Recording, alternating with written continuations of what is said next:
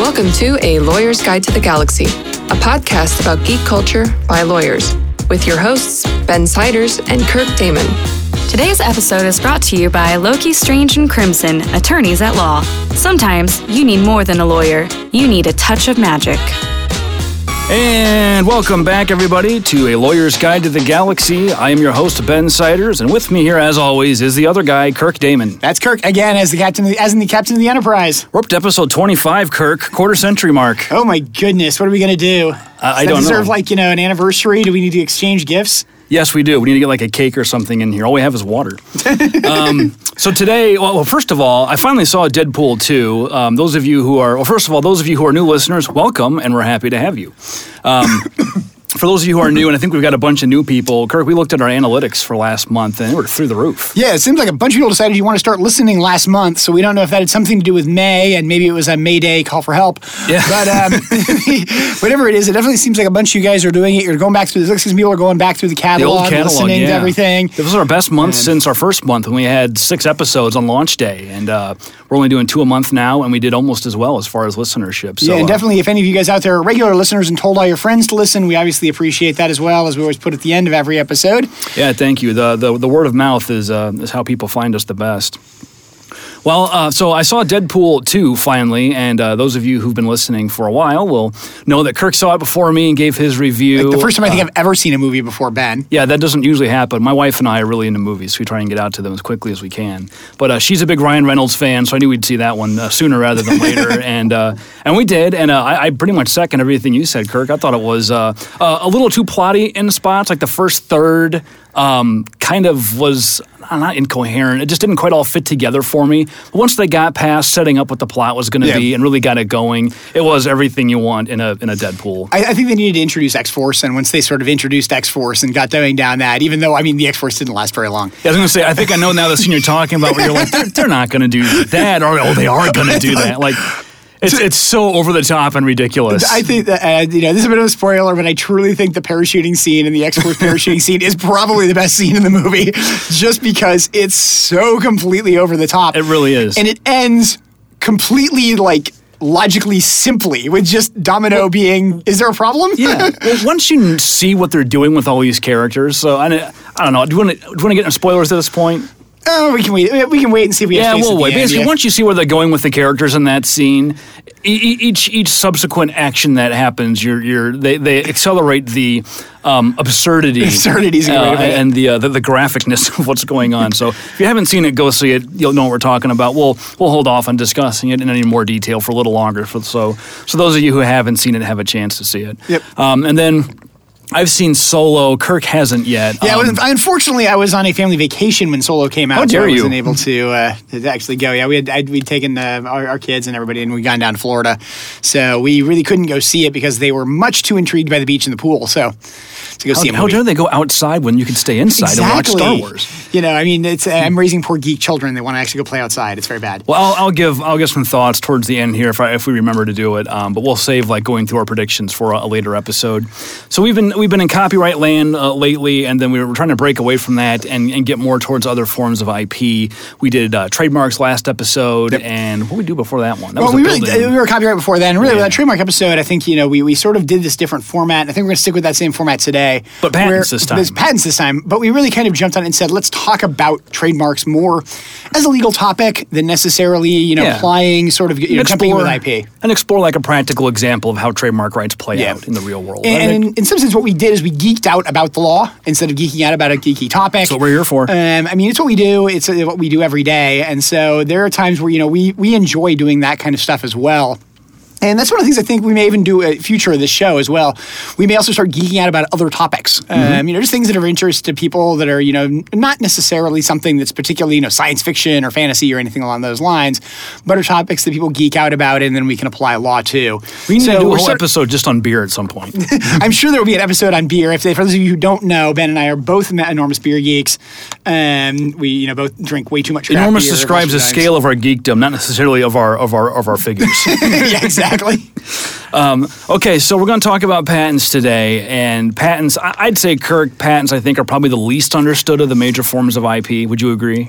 I think in many respects, yes. I think the problem you bump into is people probably understand the law of copyright the worst, but the reason being is because they think they understand the law of copyright law, and they just don't. They run into it the most, so I think you have more opportunity to experience it firsthand, but the problem is you draw conclusions about what the law must be based on what you see people getting away with. Yeah. But that's not necessarily what the law is. It's just a lot of unenforced infringement. That's the way I'd put it. Is I think the biggest problem with copyright is that people are familiar with copyright.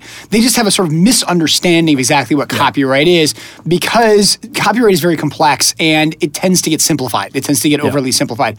I think when you talk about patents, the vast majority of people know there's a patent system.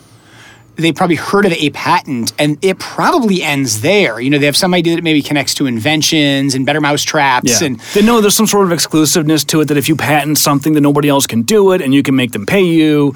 And I think a lot of that comes from just how patents are described in popular culture and popular media. Like there was that Duck Dynasty show about some hunters that invented a new duck call, I guess it was. Duck call. Yeah, and made a fortune off of it, and people just assume if you have a patent, like people know they're expensive. Yeah. They know they're hard to get. Both those things are true, but they mistakenly assume that once you have one, you are now rich. That's not true. It's definitely not true. There's also one of the things that I think you bump into is that actually, quite frankly, mass media gets patents wrong a lot. Even more so because they like to use patents, I think, in media presentations. There's a lot of movies about patenting. It's a movies plot about invention. device, And some of them, I think are pretty accurate. I mean, if you guys want to sort of have a good idea of, I think, what like patent lawsuits look like and kind of a little bit of how patents get used, Flash of Genius, the movie about the guy who invented the intermittent windshield wiper, is a great example of like some real things that kind of like the way it happens. My favorite with that movie actually is the courtroom scene, because the courtroom's totally unimpressive. Which if you So it looks like a real courtroom. It looks like a real courtroom, and that's the thing. Is like people are used to these courtrooms being essentially the Supreme Court building of the United States, and the reality of it is the vast majority of them look nothing like that. Well, I think most people's exposure, unless you've actually been to a real court for some reason, your typical exposure to a courtroom is usually like a municipal traffic law type court where you have to show up and pay for a ticket or something like that. But those aren't even real courtrooms. They're often just like meeting rooms in the city hall or something. Yeah, and so I think that's the kind of thing is you get into, like that's one of the things I like about that movie is that it gets you a little bit more real of like this is kind of the way patents work.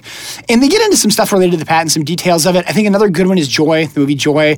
I actually get some good ideas of like the way patents can interact and the problems that can exist with patents. She has a problem in conjunction with her patents, and I think that's a valuable thing. I haven't seen either one of those movies, actually. But one of the ones I like to pick on, and I've loved to pick on, is the movie Spanish Prisoner, which is actually a great movie.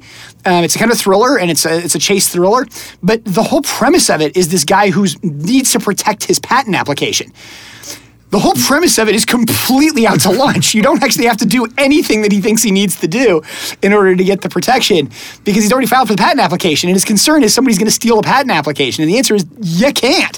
Well, that's one of those common misconceptions I think people have about the law. I was talking to somebody back when I was in law school, and she was talking about how she, it was either her or her son had a lease to an apartment somewhere, and they were in a dispute with the landlord, and she said, "But I think I got him because I have the only copy of the lease, and I shredded it. So now it's gone." And I'm like, well, you've destroyed evidence, but the contract is not the physical piece of paper. It's the exchange of agreements, right? And you unless you're going to get up in court and perjure yourself and say no, I never signed it, then the lease is still legally enforceable. It may be hard to figure out what the terms are. But exactly, the terms of it are and stuff like that. But yeah, I think you get a lot of that, quite frankly, in legal stuff. And I guess part of it is it's the Hollywood portrayal of law is I think some of the same way the Hollywood portrayal of medicine is, which is they take the interesting 1% and make it 99% of the plot. Yeah, how many legal shows have you seen? Like, I used to watch Boston Legal a lot. Yeah. And in every episode, the same thing happens. James Spader's character finds a new client while he's at court that morning and has a trial scheduled by 3 p.m. Yeah. The one that I sort of remember, I don't remember what the name of it was. It was only like 3 episodes. It was called like The Associates or something like that. Mm-hmm. And it was about these associates in a New York law firm. And the thing I still thought was the most hilarious part of it is the two associates shared a corner office in a New York law firm. They did it because they wanted a lovely New York backdrop in the background. That was filming on location. You better film it. Yeah, you better film the location. But of course, the idea that like two associates would share a corner office in a large New York law firm is pretty much ludicrous, unless that was the only office they had available. But it's one of those things where it's just kind of, I think you see a lot of that kind of stuff where so much of stuff gets played around with. Let's correct some misconceptions about patents. Yeah, so I think we can go ahead and we can talk a little bit about a few misconceptions about patents. I think there's a few things to keep in mind. First off, we've talked about intellectual property, and particularly in the copyright and trademark realm. We've talked a lot about how a lot of these sort of attach automatically. You get a copyright when something's fixed in form. You get a trademark as soon as you use it in commerce. Patents are not like that. They're the only one that's really kind of not like that. Yeah, the patents are the one sort of form of IP that not only require an affirmative step to get, but actually required what's called a prosecution or examination process.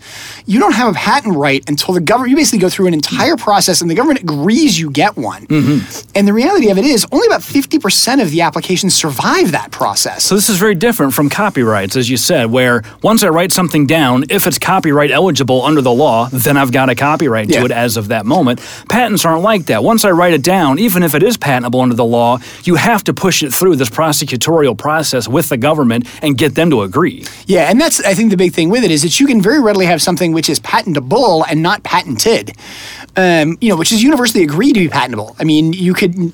And part of it's because sometimes they're purposely not. Some of it's because there's just, there's resource dichotomies that say you can't get there. Mm-hmm. But that's an important difference, is that the distinction between patentable and patented is a very large gap, whereas the gap between copyrightable and copyrighted is an extremely small gap. It's basically coextensive. It's basically coextensive, not quite, because, you have to prove that it's copyrighted to get the copyright. Enforceable copyright, as opposed to, in the abstract, there's a copyright, but you lost the papers, you can't prove what it was. Exactly.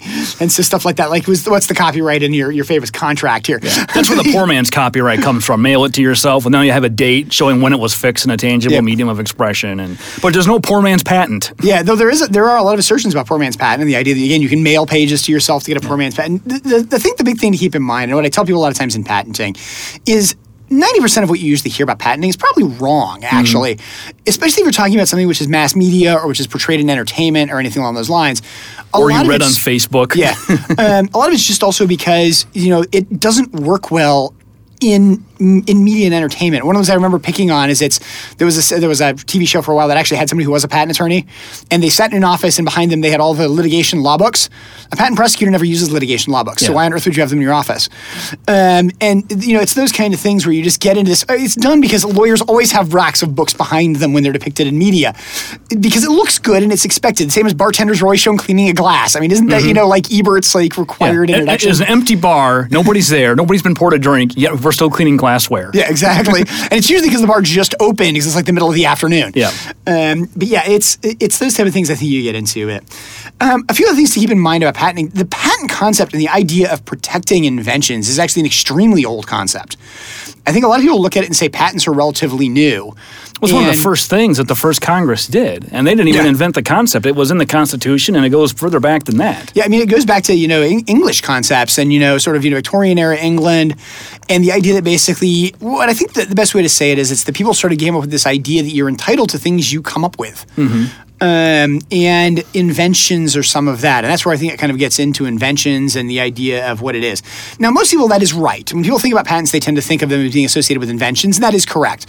Patents are associated with inventions. It's just a lot of times what people think of as an invention and what is an invention are actually somewhat different as well. I think people have, strangely enough, sort of antiquated ideas of what is and is not patentable, or even a policy level, what should or should not be patentable. And this is probably also rooted in the origins of the patent coming out of the Victorian era. What passed for technology at the time. Obviously, we didn't have software. Yeah. And the concept you didn't have genetic engineering. Yeah, or that kind of stuff just wasn't really known. The practice of medicine was in its infancy. We had leeches and stuff like that. But we had those for George Washington. Let's yeah. So what constituted technological advancement in Victorian England? You're mostly talking about really early industrial revolution type things, machinery, equipment, things you can make. Muskets, things like that. There's a big connection to the idea of it being things. That's one of the things with it. And the reality of it is that patents are not connected to things. They're connected to inventions. And you can come up with inventions which are not things. For example, if you can turn lead into gold, that is an invention. It's a method. It's a process. It's a method, and that's patentable patentable as a method. Yeah, and those are sort of, I think, a few of the things to keep in mind in conjunction with patents is that patents are directed to inventions, but inventions oftentimes are broader than people think of as being inventions. A lot of times when people are actually thinking about what is an invention, what they're actually thinking about is the product that came out of the invention. So sort of a good example of it is that a lot of people think of the greatest invention is the light bulb. In many respects, the light bulb was not invented, and it's not what's claimed in Thomas Edison's patent. We knew that we could make electric light before then. We just didn't know how to make it stable. And so what Thomas Edison needed to figure out is what was the specific filaments and the combination, and how did you specifically make it work? And it turned out it was the particular filament in a vacuum, and the idea of how you create the vacuum and things like that. That was a lot of what really was the product on the far end. It became the product in the far end, but the invention was basically figuring out what was the filament and how to make it last long enough. And I think people misconceive that the inventor process is you sit down with all the known laws of physics and all this prior research and you look at it and say, well, what logically makes sense based on all of this? but to a large extent, if that's what you do and you come up with the obvious conclusion, the way the patent office works, if it's obvious based on what is known, then it's not a patentable It's actually not an invention, yeah. And that's... Which is weird, because then we're rewarding people... I mean, on a level, don't we reward people who just luck into things that weren't expected to work? Yes. I mean, and that's... I think the thing that's really great about the patenting system is it's the number of inventions that effectively are happy accidents. I mean, it's the old, joke, how was nitroglycerin discovered? By accident. And you really have that kind of thing. I mean, a lot of the greatest inventions we think of in history effectively are accidents. Now, a lot of times what it really is, and the way I oftentimes refer to it, is really what invention is problem solving. Yeah. And it's creative problem solving. So what you have is you have somebody who looks at the world and says, there is a problem. And I mean, to use the sort of the stereotypical example, there is a problem. I have a mouse in my house and I would like it to go away. Well, the answer is, how do I solve the problem? Step one, I trap the mouse. The Pied Piper solution also works as a method. But if you're looking at it and saying, I don't want to be there, I don't want to have to construct the mouse, you build a mousetrap. By building a mousetrap, you have invented something that solves the problem. And that thing didn't necessarily exist before, and it was not necessarily an obvious solution to doing what you did, because you can look at it and say, well, the obvious solution was you go get your flute and you do the Pied Piper route. Yeah. But I believe the Pied Piper is actually truly myth, too. That never actually happened. But the thing that you get into, with it is what is those kind of things in invention. And that's what you really get into in patenting. And the issue that you also get into with patenting, and I think it's also an important part to keep in mind about patenting, is patenting involves very clear sort of public policy associated with it. One of those public policies is that when you have this kind of invention, you have the solution to the problem, you tell the world what it is. Yeah, we want to encourage sharing. Yeah, we want to actually so that we can rip sharing. you off. And a lot of people in the course of doing it look at the patent and say, wait a minute, don't patents discourage sharing? And the whole goal of the patent office is to encourage sharing.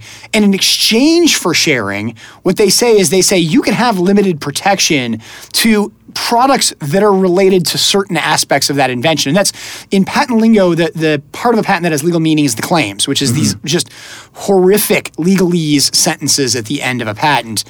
You should probably tell people, if you ever read an actual patent, first of all, you have to distinguish between patent applications, which are also published, and actual patents. A patent application is not enforceable, really. A patent is, if it's still valid, and the part of the patent that actually describes what you have the rights to is the very end, the claim section, like Kirk just mentioned, which is, as you said, these horrific contorted English sentences that are kind of hard to read. An individual claim must be one sentence, and keep in mind that claims can be multiple paragraphs long. Yeah, they can be. They often are. And I think when I see people, sort of complaining or even applauding the patent system and what's covered and what's not covered, they're usually citing to the specification, which is the rest of it. Yeah. But that is not necessarily what is claimed. So that you're required to disclose all this stuff in the patent, because the whole purpose of it is that once your patent expires, everybody else has to have enough information based on your patent to do exactly what you were doing in the way you were doing it. So you have to describe what it is. You have to describe how to make it. You have to explain how it works. Not completely, but in enough detail that somebody who knows what they're doing in that industry could practice the idea themselves. And that's one of the things to keep in mind, is that the Patent Office is really a very big repository of information of sort of prior human invention. And that's what the Patent Office is supposed to be. It's part of its purpose. And it's actually a very valuable resource. It's one of those things that you can sort of, get... If you're interested in certain things, it's amazing what you can learn from the Patent Office. And I'll just use sort of a personal example as to what it was. I took a class in law school which ended up resulting in me studying certain things which are on the edge of illegal. What it was is I was actually getting into a lot of how you protect electronic money transferring. So basically, what was the legalese related to if your ATM screws up? How does the law relate to that? One of the things you bump into is that a lot of things related to money actually involve mechanical solutions. So basically, there's technical solutions to it. Because of that, I got into the basics of what do you learn about how you can basically damage mechanical solutions? The best example for it is if you'd like to know how to pick a lock, you can get into the U.S. Patent Office and learn exactly how a lock works. Because most locks are patented. And so it's one of those things where you can go in and you can look at it and say, hey, this is how the tumblers specifically move in this brand of lock. Knowing how those tumblers move makes it easier to manipulate them to how you want to do them. And people don't realize that that kind of information's in there. Similarly, a lot of the the antivirus companies have a lot of patents on how they detect incoming attacks and thwart them. It's all laid out in their patents. Yeah. And so I think it's one of those things that, there's a lot of very valuable information in the patent office. And it's important to point out to the fact that information is publicly available. Going in and figuring out what's in a patent application in no way is remotely a violation of anything. It's not even copyrightable. Yeah, by law, you cannot copyright what's in a patent. Yeah, unless there's certain limitations for certain forms of computer code. It has to be what's called a mask use. But it's one of those things where, the vast majority of a patent you can do, anything you want to with, you can review it. Which, by the way, is a home decor tip. If you're ever looking for true public domain works that you can use to decorate your home, go to the patent office and look for design patents on things, because all that stuff is public domain. It's a publication of the U.S. government, and under the Copyright Act, it's not copyrightable. Yeah, Ben knows a lot about that since he has one in his office. I do. So back in a quick aside, back in the 80s, after Return of the Jedi came out, Lucasfilm got design patents on the aesthetic appearance of a bunch of the toys that came out. So there's a design patent on Wicket the Ewok, on the Lambda class shuttle. What else do we see? There's the AT-AT Walker and some other things. Walker's got it. I would say there's a Yoda. Yeah, there may be a Yoda one. The problem, though, is that the proportional dimensions of the toys differ from the actual vehicles in the movie to some extent, because you've got to fit the action figures in. If you were to make it to scale, the AT-AT Walker would be huge. Yeah. So the AT-AT Walker kind of looks like a puppy, like the head's oversized, and it looks funny. So my wife got me for Christmas one year, though, the Shuttle Tidarian one, which is about right proportionally, which was a huge toy, too, if you remember it. Yeah. That's hanging in my office, and it's public domain art. So, which is weird, because they presumably have a copyright to the shuttle as portrayed in the movie. But then they've got this design patent. So I can copy the patent expression of the idea, but if I printed a still from the film, presumably that wouldn't be okay. And yours literally is. It's like three of the images from the design collage. Things like that. And it's amazing stuff you can find out there. One of the ones, it's for anybody who doesn't know, I collected Transformers for a number of years, the Transformer toys. The Transformer was patented. And you can actually go and review the patent, which describes how Optimus Prime transforms, because that's actually the one they used as the example. That's cool. So there's a lot of sort of stuff like that. And that's actually, interestingly enough, a utility patent, not a design patent.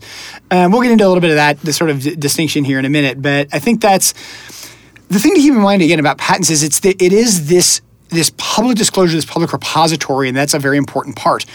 Patents also have a relatively short term compared to a lot of other forms of IP. We've talked about, copyrights lasting for 100 years, trademarks lasting potentially indefinitely. Patents are 20 years. Like the absolute longest a patent can ever go is 20 years. That's the longest they've ever lasted. Yeah, it's 20 years from the date it's filed. So it's one of those where the day you file it, the clock starts ticking. Running.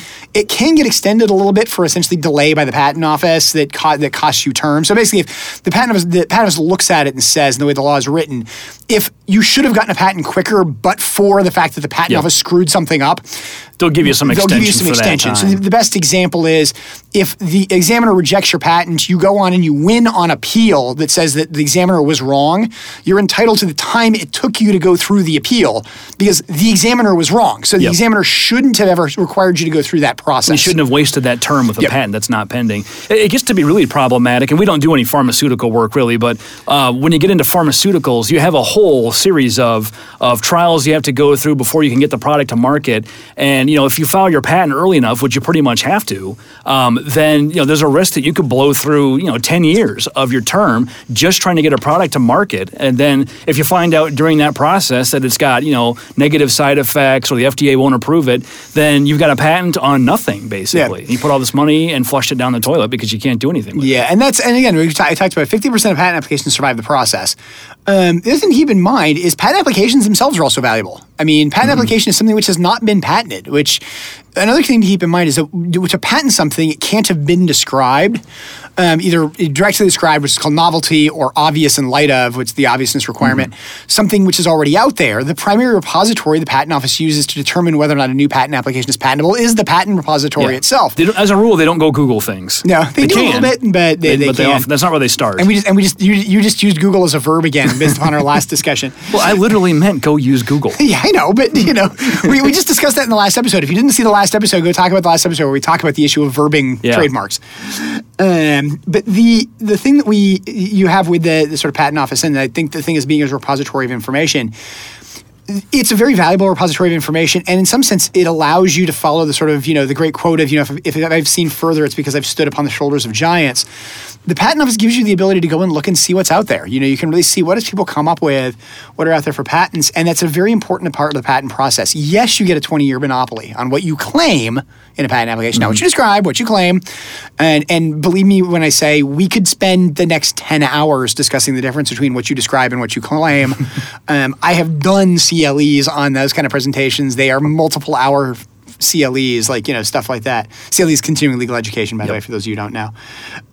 But it's one of those where you really have that need to tell the world about, here is this repository of information, to the effect, and it's something to keep in mind, like you talk about sort of interesting patent stories, and I don't think I've mentioned this one on the show before. I know Ben and I have talked about it a lot, but one of my favorite stories, and actually for you guys who don't know it, I'm a bit of a World War II buff. I always have been. When the United States entered Berlin, actually at the end of World War II, one of the first things the United States did was actually go and raid the German patent office, only to discover that the Soviets had already been there and had already done the same. There's an interesting thing that comes out of it, though, which is we now know one of the patents that actually the United States got access to from the German Patent Office related to their jet engines for their jet aircraft. For those of you again who know World War II at all, it was known that the Germans had created jet aircraft by the end of World War II. They weren't really sure how to use them. They were not using them as fighters. They were primarily using them as bombers. It was incredibly expensive technology to manufacture, stuff like that. But it turned out that there were a number of patents that had been filed on that sort of jet technology. One of the things related to it was actually to a jet which had circular wings. And if you get online, you can actually find a copy, you usually find them, of the German patent that actually shows a figure of this jet. Well, it's a German patent to a jet aircraft with circular wings. At that point in time, the Americans' testing facility for advanced aircraft was Roswell, New Mexico. Interesting. I've heard of that place. And maybe some things associated with circular aircraft. So there's a sort of fun theory, I think, in a lot of patent worlds as to, is Roswell really a German stolen patent?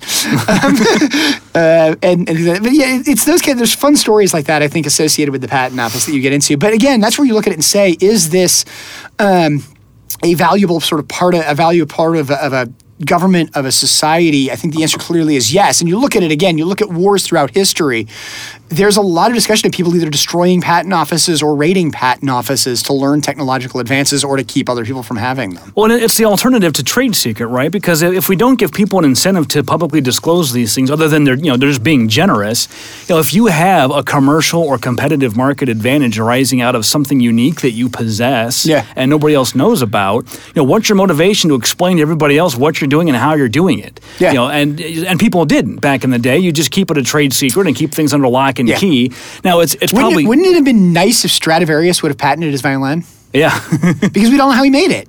Yeah.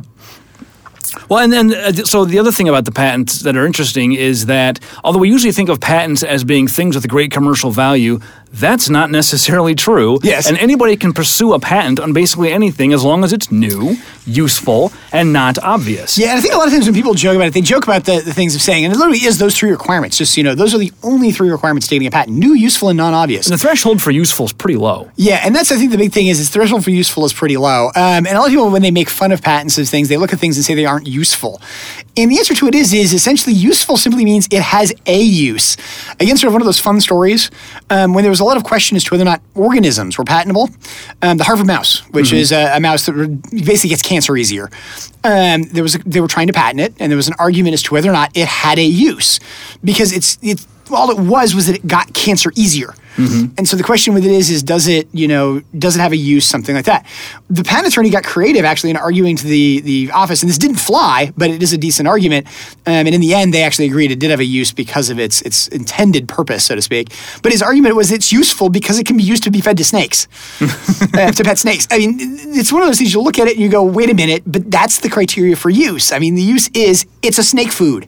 Yeah. That's useful. I mean, anything has a use effectively if it can be put to a use. Pretty much anything other than refuse, unless the purpose of it is to throw it out. And garbage is not patentable, but almost anything else is. And that kind of thing. And it literally is, does it have a purpose? Does it have something which can be used? And that purpose, when we look at a lot of times when we say it's silly, it's crazy and things like that. But at the same time, the Patent Office usually doesn't put that high of a bar on it. Now, recently there's been some changes. We've talked a little bit about some stuff related to the Alice decision in conjunction with the Patent Office, and we're not going to get into the details of that and that's not really about usefulness so much as under what circumstances computer software should be patentable. That's a whole separate topic we could cover. But that happens to fall under the useful standard, and so that's where, and you may bump into some stuff where you'll say the useful standard has become harder to meet. That is true in certain cases. So let's talk about some things that have been patented, and this list may be hard to get through without getting a case of the giggles. And the thing about it is, and I think one of the things to put a caveat on this in front of it, you look at all these patents, you look at these things, and you go, really? Like, they did it.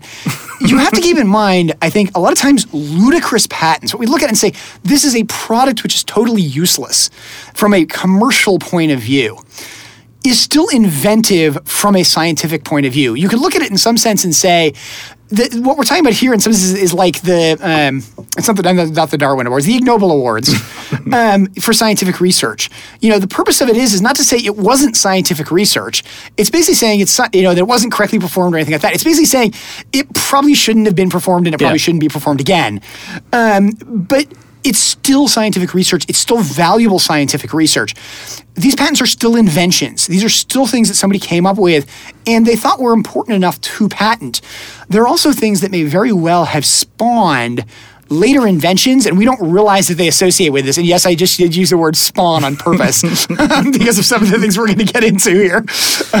Let's talk about some of these. I just Googled like a list of silly patents, and this is what came up. And a lot of them involve animals. For some reason, when you combine animals with technology, hilarity ensues. So the first one's not. It's the Nokia vibrating tattoo. Yep. I assume this has something to do with like letting you know when you've got a call. Exactly. It's your tattoo vibrates and you get a call, presumably. Is your phone not enough? Well, but again, it's one of these things you can kind of see as like, hey, it's a way to do it. You don't have to have anything. And again, you look at that and say, is that silly? Yes. Would anybody buy it? Probably not. At the same time, how do you make a tattoo vibrate? Yeah, right now, I don't suspect a single one of our listeners could really tell us, unless maybe one of you works for Nokia, how you would make a tattoo vibrate. But you can go look at that in the patent office and say, here's how you could make a tattoo vibrate. Is there future technology? Is there other technology that could grow out of that? Other applications that grow out of that? Again, the patent office is a repository of knowledge. That's knowledge that's been put there as to how to make a tattoo vibrate. Even if the product makes no sense, the technology is still interesting. Well, yeah, and a lot of these you can just based on the nature of them, and you'll find out shortly, you can tell people who thought these up, were the future Ron Popeils, they're like, this is going to be big. All you have to do is look at his pet rock, right? If you can sell pet rock, I can sell our next one, the high five machine. I just gotta think, who likes high-fiving so much that they need a machine that, like, sitting at your computer and, like, you get a good kill in a game and hit the button, the high-five machine high-fives. I can't even think of why you'd want this. The next one has slightly more use, and it's a bit of a relic of its time, the portable nuclear bomb shield. Yep. Have you ever seen the drawings for this? I haven't seen it. It comes with a shovel so you can dig a ditch. I'm trying to understand on what circumstance you need the shield, have it with you, but also have time to use it before you're incinerated. Yeah, exactly. And that's I think a lot of times when you also come into these, a lot of times these things when they come to them, the practicality of them is that while they may solve the problem, it may not legitimately solve it. One of the ones I remember, which that's the thing, they don't have to actually work, right? Well, they work, but they don't necessarily have to work for sort of what we think is their purpose. Right? Yeah, they don't have to work well.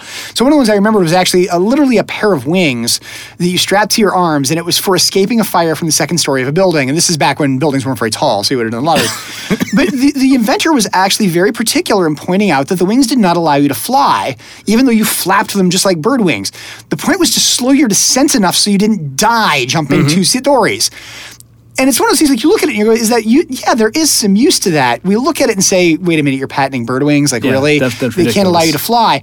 But the argument for it, the purpose behind it was this, no, it's to slow your descent enough that you don't kill yourself trying to escape a dangerous situation. That's interesting. Again, you kind of get into it. Was that really a good solution for probably how to solve it? Probably not. There's probably better ways to solve that. But well, how about the next one, which is probably particularly useful right now? A method patent for how you can use a comb over to conceal baldness. This is one of those... This one might be being infringed, right? Yeah, it might be being infringed. This is also one of those where I think you get into method patents and people talking about methods. A lot of people would look at this and go, wait a minute, how could that possibly be patentable? Now, part of it was when was it filed for? And then specifically, this is something where we look at it and say, but everybody does comb-overs. But this is a particular way to do a comb-over. That's the key to this, is that the claims in this are going to be particular to a particular methodology for doing something, which are going to go to it.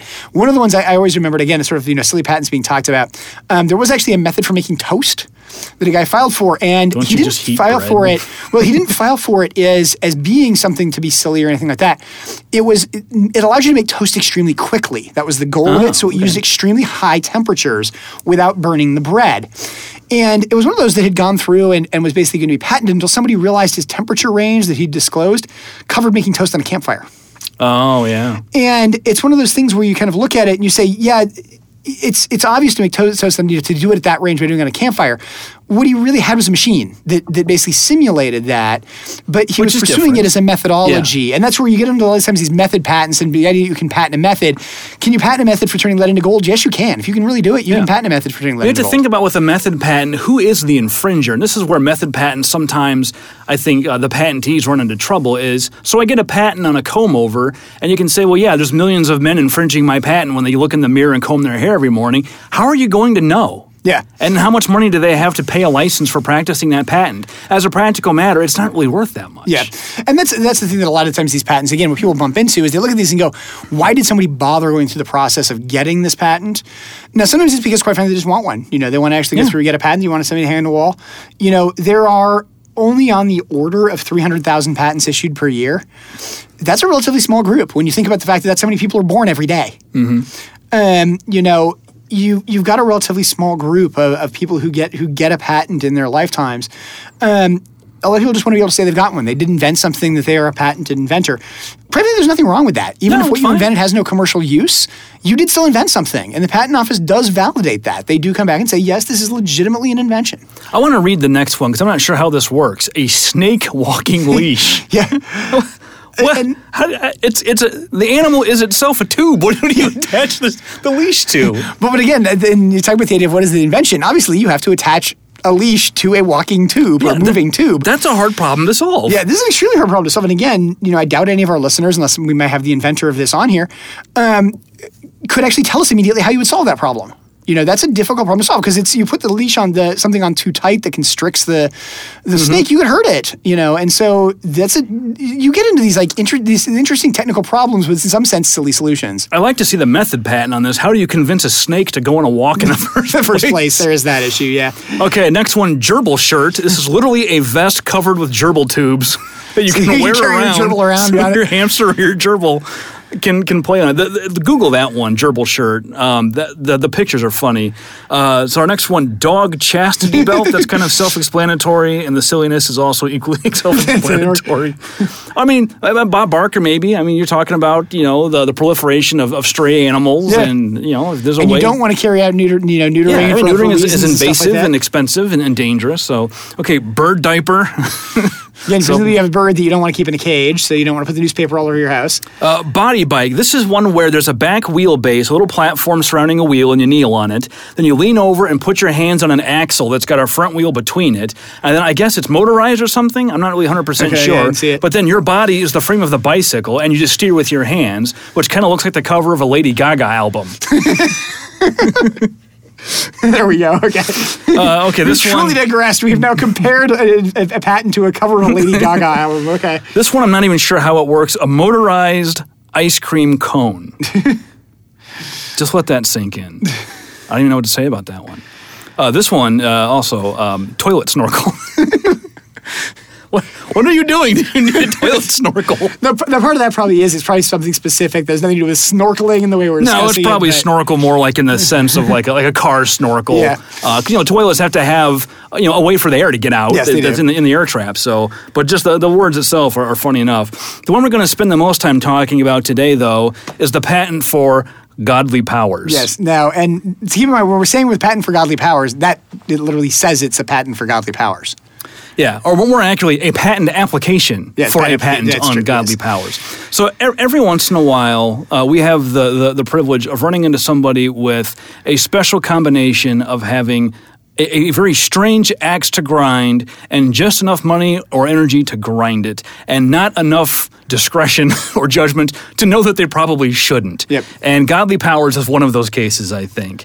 And what makes it interesting is that in these cases, lawsuits often get filed, and in this case, a patent application is filed, and you see the government sort of forced to deal with the absurd and to force somebody who doesn't quite understand what they're doing and push them through the Byzantine halls of the patent office, and it's very arcane regulations. That's a very important thing to keep in mind here, is that the process of getting a patent, as much as it's something any person can do, is actually very particular. It is, in many respects, very archaic.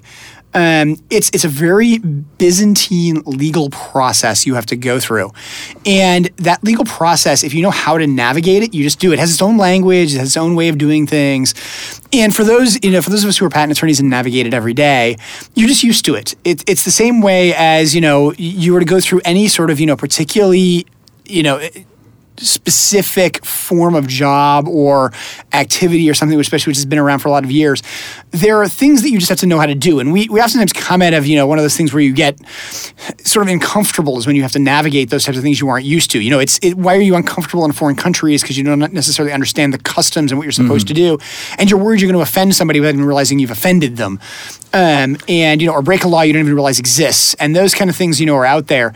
The Patent Office is a place where you really have a lot of this type of procedure. And that procedure is put in place because 99% of the time, it simplifies everything. It's for the orderly administration of the Patent Act, basically. The problem with it is there's the 1% of the time when it doesn't, but you can't change the rules. The government's not allowed, the Patent Office isn't allowed to come in and say, look, we know what this is. This isn't somebody who really understands what the rules are. We know the mistake they're making. In many respects, the Patent Office can't tell them, here's how to fix the mistake, if they're not going to tell everybody else how to fix the mistake. Yeah, and they try not to, in the patenting process, go easy on self-represented inventors. Yeah.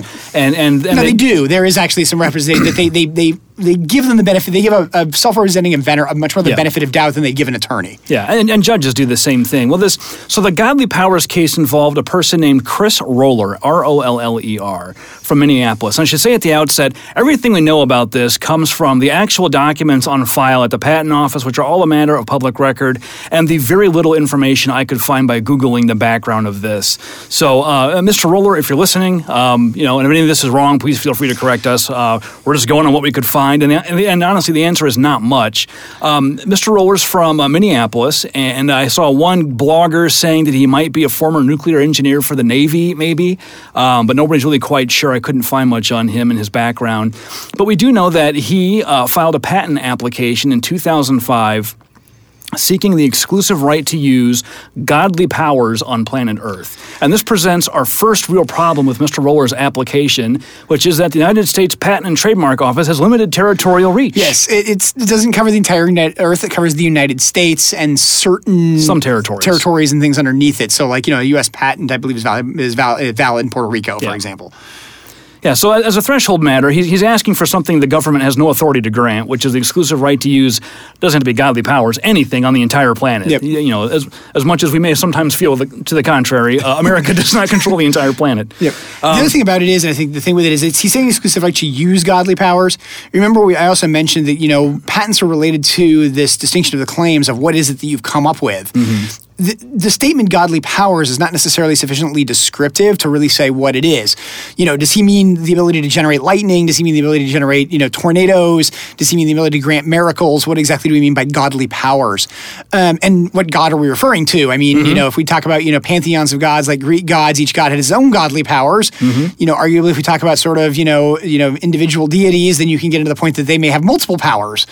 And these are sort of the threshold issues the Patent Office has to deal with when they get this application. The first thing they have to do is classify it. So all of the technology at the Patent Office is organized into this hierarchy of topical, categorical classifications where, telecommunications go here and mechanical devices go here.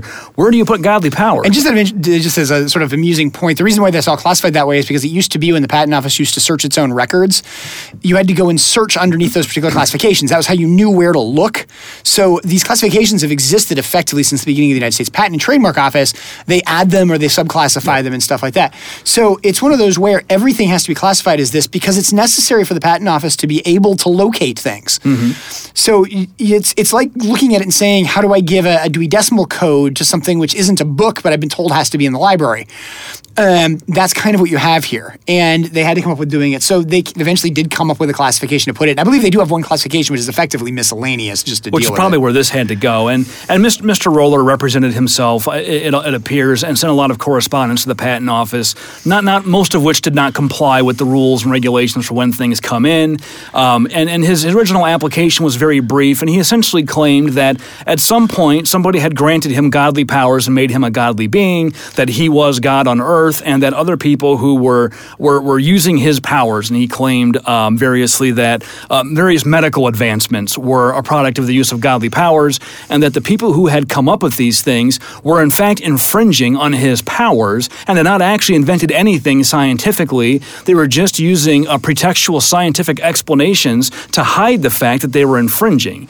And but the examples he gave of what constitutes the use of his godly powers, he could have selected anything, right? You could have said people are trying to cure cancer and diabetes and cause lighter-than-air craft to fly. Instead, he gave the examples of breast augmentation and frying chicken. Yeah, and that's, I think, part of the thing that you sort of get into with this is it's, when you think about this, and again, we're giggling about it, it's sort of, but the Patent Office looking at this, you've got to look at it and say... They got to take it at face value. Yeah, you have to take it at face value. How do you deal with the idea of somebody coming in and saying that it's a godly power to do breast augmentation? When we know that, what it really is at least traditionally a silicon bag. How do you reconcile this? How do you deal with this as to what it is?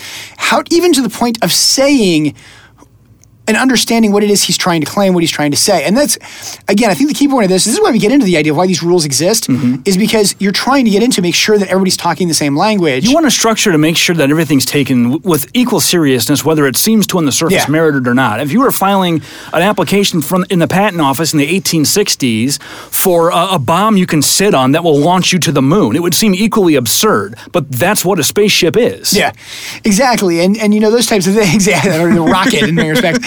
But yeah, and it's those types of things where you get into it where it's, when you're going through these kind of patent applications, you look at all these silly patents, one of the things you really see with it is how does the government deal with them? Because you have something that's so far outside of sort of the standard bounds of the rules that everybody's expecting, but you have to apply the rules as best you can.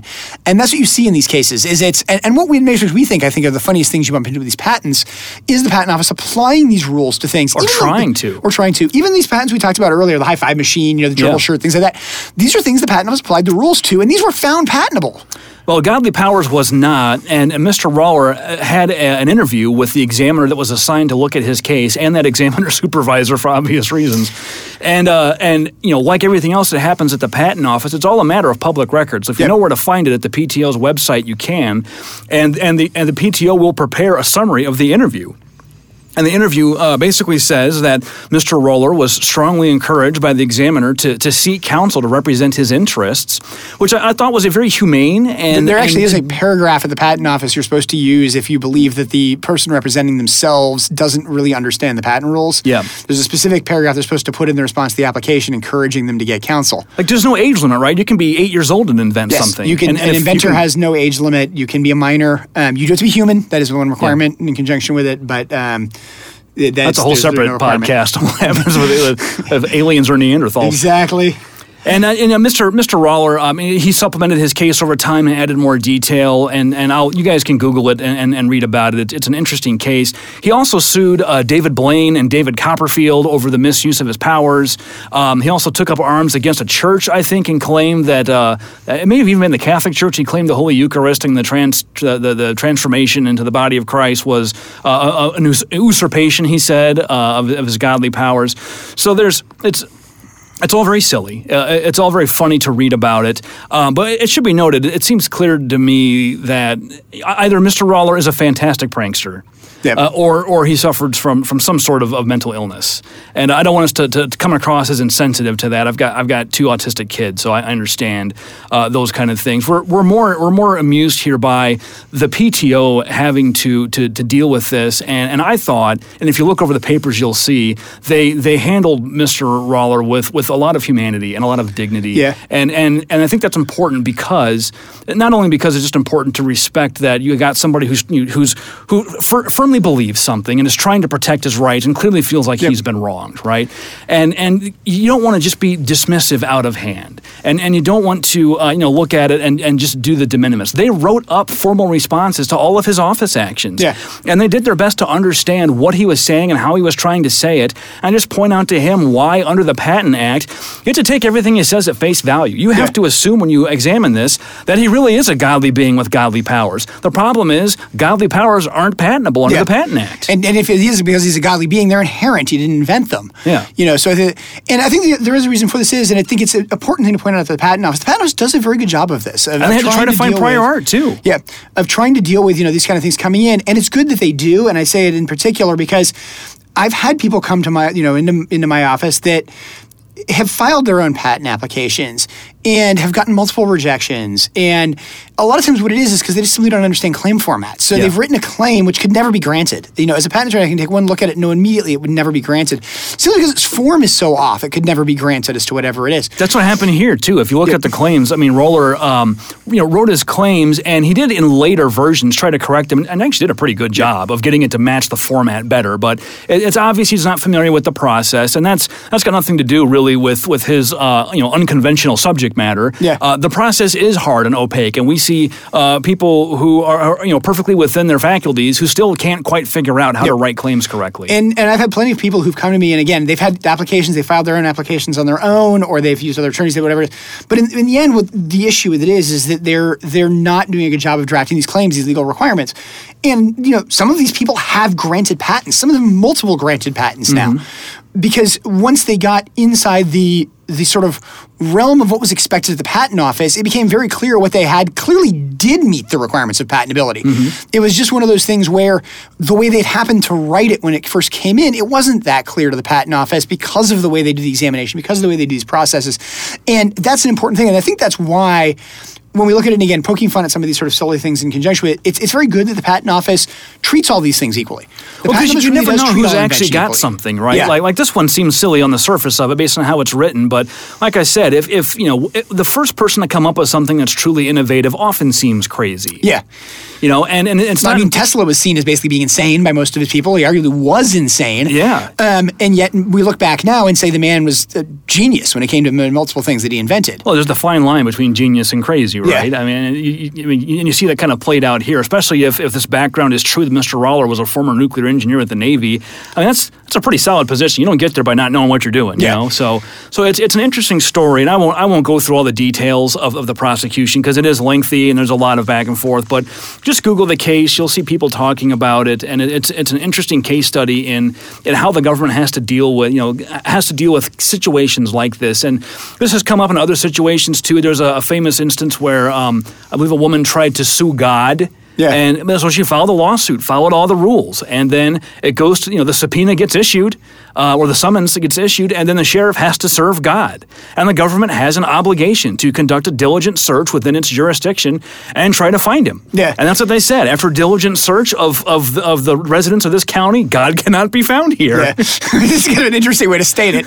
But there's a lot of things like that. You actually study in law school. I mean, I remember studying a case in law school having to do with the requirements of a complaint, and the issue with it is you have to state something something, essentially how you've been wronged. And the line that got put into the complaint, if I remember right, in the law school book, was that the person has lied. So is saying that he defamed him was the basic thing in judgment. And the line is that he said so much bad things about me, his eyes are brown. And it's one of those where you know exactly where that came from and things like that. And they ruled that was sufficient to say that a lie had been told. Yeah, you're alleging defamation. That was alleging defamation, and it's one of those where it's one of the natures of the legal system. It's one of those things that doesn't get talked about very much at all. Well, I think we have a misconception that it's overly rigid, and it is very rigid. It's very rigid. It's very rigid to contain, in my opinion, the antics of attorneys often. Yes, it is. Quite frankly, it is to contain attorneys from being overly zealous. Yeah. Because that's our job. I mean, it's in the ethical rules to zealously advocate for our clients, and I think, and that's the nature of the adversarial process. We, in a lot of countries that don't work like ours as far as legal systems go, the judge has a more active role in mediating disputes, whereas here the judge is more like a referee, and the attorneys and their clients are both advocating for opposite sides, both have this zealous advocacy obligation, and the idea is these two sets of people, both working hard to prove their cases, will between the two of them adduce enough evidence of the truth that a jury can make a decision and a judge can apply the law. In other countries, the judge has a more investigatory type role, and the attorneys are more just representing people to navigate the system as opposed to engaging in advocacy. Yeah, we have a very advocacy-based system in conjunction with attorneys, and even the patent office, it's an advocacy-based system. You're supposed to advocate for your client, things like that. And again, I think that's a lot of those rules are to contain the advocacy within reasonable bounds. When you have somebody who's representing themselves and that consideration doesn't apply, the courts do tend to take a little bit of a step back, go a little easier, and help them understand what they need to do. Because not everybody can afford a lawyer, and just because what you're writing may seem silly on the face of it doesn't necessarily mean you're wrong. Yeah. And like I said, everything is kind of taken seriously until you give them a reason not to, even something like godly powers. Yeah, and I think that's a good place to end with the godly powers patent is to basically point out the fact that, this was a seriously filed patent application. It was taken seriously by the United States Patent and Trademark Office. It was ultimately denied for patent protection. It's something you can look at and you can say, hey, it never should have been applied for in the first place. That's arguably true just because of the nature of what was being applied for. I think had you have consulted with a patent attorney, they would have told you this was unpatentable subject matter. Yeah. But at the same time, it's one of those things that because it was filed, it did go through the process and it was treated the same as every other patent application is treated. It was just one that they had to, in some sense, force the system to deal with. Yeah. And that's a valuable thing to keep in mind. It's not a square fit, sort of, for the shape of the procedures. And it does make you wonder, though, if somebody ever did invent real magic, try to patent it, what would they do? Yeah. Presumably the same thing, right? Like, we did the time machine case. I mean, nobody's ever come back in time with a real time machine that we know of. But somebody claimed to and printed the plans, and the patent office took that one seriously as well. Or the old joke, actually, from, I think, Star Wars 4, where it's they need transparent aluminum, and the guy just hits save on his computer after McCoy gives him it. Star Trek. Yeah, that was the San Francisco one where they went back in time. And yeah, that's right. Well, let's talk. We're going to switch topics here to design patents, and then we'll wrap this up. Because design patents are weird because everything we just told you about patents is basically true for designs. Except, I guess, the usefulness element is a little bit different. They have to be non-useful elements as to what it is. It's exactly the opposite. And design patents are directed to what they call elements of industrial design. And for those of you who don't know what industrial design is, it's best to think of as product design, like what does a product look like? Mm-hmm. And that's really what design patents are directed to. Interestingly enough, I comment regularly that design patents are sort of the weakest and strongest patents out there. They're weird. Because they're the strongest. If the person needs the design, they need the design. And the infringement of a design patent, if proven, can be very, very powerful. They're the weakest because they're the narrowest. But that's also what makes them the strongest, if they're infringed, they're infringed. Like, there's just no getting around it. Whereas with utilities, you can argue, like, well, what we're doing is slightly different, and you can kind of quibble over whether the words apply and what they mean. But for a design case, you're not describing what the rights are narratively or in prose. You literally just have pictures. Yeah. And if your thing is the thing that's in the picture, then that's it. Yeah, and the interesting thing about it is there's actually some requirements in certain courts that you actually turn the pictures into words. And, these pictures are complicated. I mean, how do you describe a car in words? I mean, that's, just tell me what the shape of a Corvette is in Word. Everybody knows exactly what the shape of a Corvette is. Yeah. But how do you describe it in words? I mean, it's going to take you pages, to lay this thing out. And then the question is how do you go with this? The cool thing I think about design patents, and we're talking about sort of the thing of silly and fun patents, and we mentioned it in conjunction with the one on your wall and stuff like that. Design patents, because they're directed to the appearance of things, design patent drawings are really cool. They are cool. I mean, and they're done in a very formalistic, very rigid style because that's what's required Front for the patent side, office. back side. Yep, I should take pictures of my shuttle one and put it out there. Although you guys can probably just Google it, but it looks neat. We'll try and tweet one out after the episode today. Yep. What's interesting is the interplay between the designs, which cover how things look, and copyright, which you can also get copyrights to how things look. And we kind of alluded to this earlier with the shuttle. You know, Lucas presumably has copyrights to all the things, to the toys themselves as sculptures or as three-dimensional works of art. But then you have an expression of the same idea in a design patent application and the patent itself, which is by law not copyrightable. So what are the rights here? I think the thing you get into with patent rights, and what a lot of times I describe it as, it's kind of a copyright on steroids. A lot of times I refer to it. A design patent, one, it gets you a different court. It gets you a different type of proceeding. It's a patent infringement proceeding. But the right is to something which is effectively not confused, you know, with the design and what the appearance with it is. What you discover when you get into design patent litigation and anything related to design patents is what the scope of a design patent is really unclear. Mm-hmm. You will find cases where you look at two things and say these things are different and they're found to be the same, and you look at two things and go these things are the same and they're found to be different. And they used to use, I think it's gone away now, but they used to use what's called the ordinary observer test. Yeah, that's still what it is. It's still ordinary observer test, and they the thing you bump into with ordinary observer test is it's literally like if you look at the picture and you look at the product, do you think they're the same? Which sounds like what? Likelihood of confusion? It sounds like a little bit of confusion. Wait a minute, that's trademark. We just get it. And so you get into this kind of things. Where exactly do these things fall? What I think the real intriguing part about design patents are, and the real value of design patents is, the value of design patents is to recognize that you can invent something which is effectively pretty without it being useful, but that the pretty actually is the reason why it's useful. Yeah. And that's, I think, the cool thing about it is you look at copyright, in many respects, copyright is saying, I'm going to copyright something which is pretty. Patents are going to say, I'm going to copyright something which is useful. Design patents are effectively saying, I'm going to copyright something which is useful because it's pretty. And it gets that sort of middle ground as to whatever it is. And they don't last as long. 17 years from date of filing as opposed to 20 years. They actually just changed that. It used to be 14 years from date of issue. They just now changed it to 17 years from date of filing. Yep. Another issue, there was a time when the Copyright Office also, if you'd already pursued a design patent, if you later tried to copyright the same thing, there was a time when the Copyright Office would refuse the registration under a doctrine called election of protection, where you could only have one or the other, which for most designs isn't a big deal. But then if you abstract that a level, what about software? Yeah. Software is copyrightable, we know that. Software per se is not patentable, but inventions that are methods implemented via software are. Maybe. Yeah, so or can be at least. Can be better. And so the question comes up with software, if the source code is copyrighted, and you sometimes include source code in a patent application, so does that eradicate the copyright on the source code? Well, there is actually a specific thing where you can put source code of a patent, of a copyrighted source code into a patent, and it doesn't waive the copyright in it. Basically, you put it in as a figure, and it waives. You can reproduce the figure as itself, literally, or as part of the patent application, but you can't take the code and do anything else with it. So you can't take it and type it in because that's not reproducing it literally as part of the patent. And that's how they protected it. That's how they actually made it so that you could put certain copyrighted things into a patent application and do it. You have to submit that what you're submitting falls underneath that and is entitled to it. It's routinely granted. But it's one of those things that's kind of interesting. That's the one place where copyright is granted. And even there, they limit it and say, you can still photocopy the patent. You cannot stop you from doing that, even though that has the source code in it. So you could hang it on your wall, like I did with my Star Wars you could definitely hang shuttle. the code on the wall. So you wouldn't necessarily want to put in, the decryption matrix for your, highly encrypted, DVR system. Oh wait, somebody did do that. Whoops. Not in the patent office, but obviously those kind of things do happen. Well, we've been going for an hour, so why don't we move on to our questions? We've got one here from Ed that we received on Facebook actually quite some time ago. I don't think we ever got around to directly answering it. So Ed says, here's my question. The law is about legal persons. Rights are human rights. How human would an alien need to be before we recognize it as a person under law? This kind of goes back to our animal question. He says there's a lot of animals whose cognition is close to humans in one way or another, simians, corvids, and octopodes, but they don't have legal rights. What about Neanderthals and Homo florin? That's the Hobbit one. I can't pronounce that. But it's the Hobbit genus they found. Yep.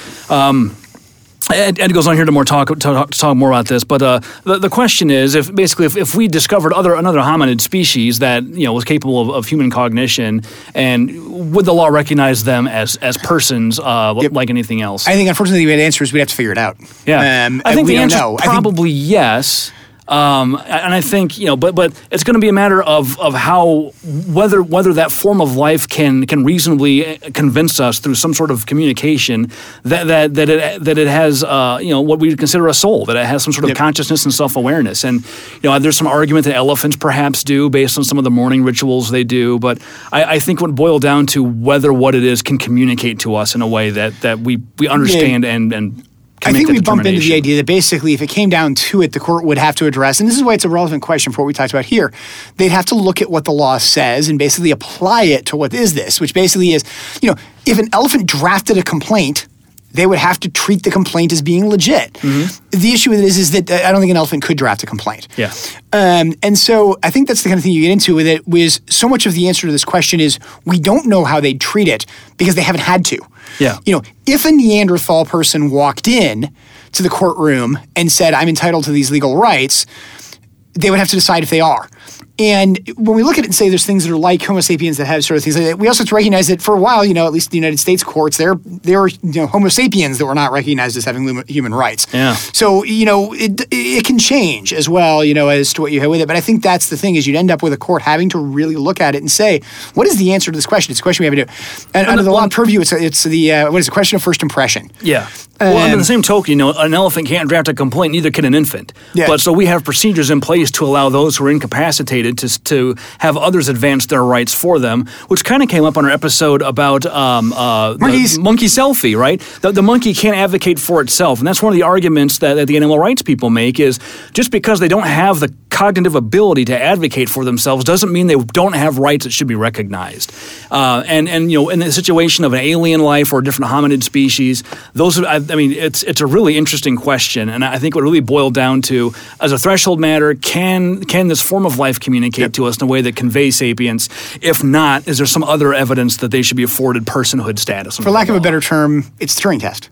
Yeah, it kind of is. We'd end up with something that effectively is a Turing test.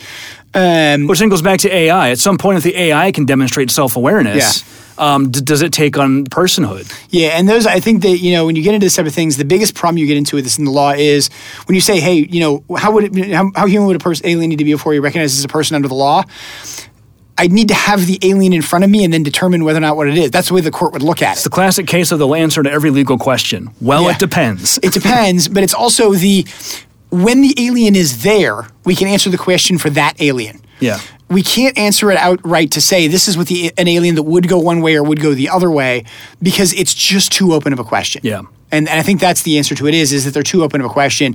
And these are issues that courts struggle with. I mean, the monkey selfie case is continuing. There's been discussions of the fact that there's going to be more still going on with the monkey selfie case. That gives the example of exactly who is it that can bring a lawsuit? I mean, this is, as much as the monkey selfie case is kind of silly, even though we're talking about silly patents and stuff like that, it is questioning very valuable legal questions to the forefront. Mm-hmm. And there is an important thing associated with that, of just examining these issues and saying, where does the court fall?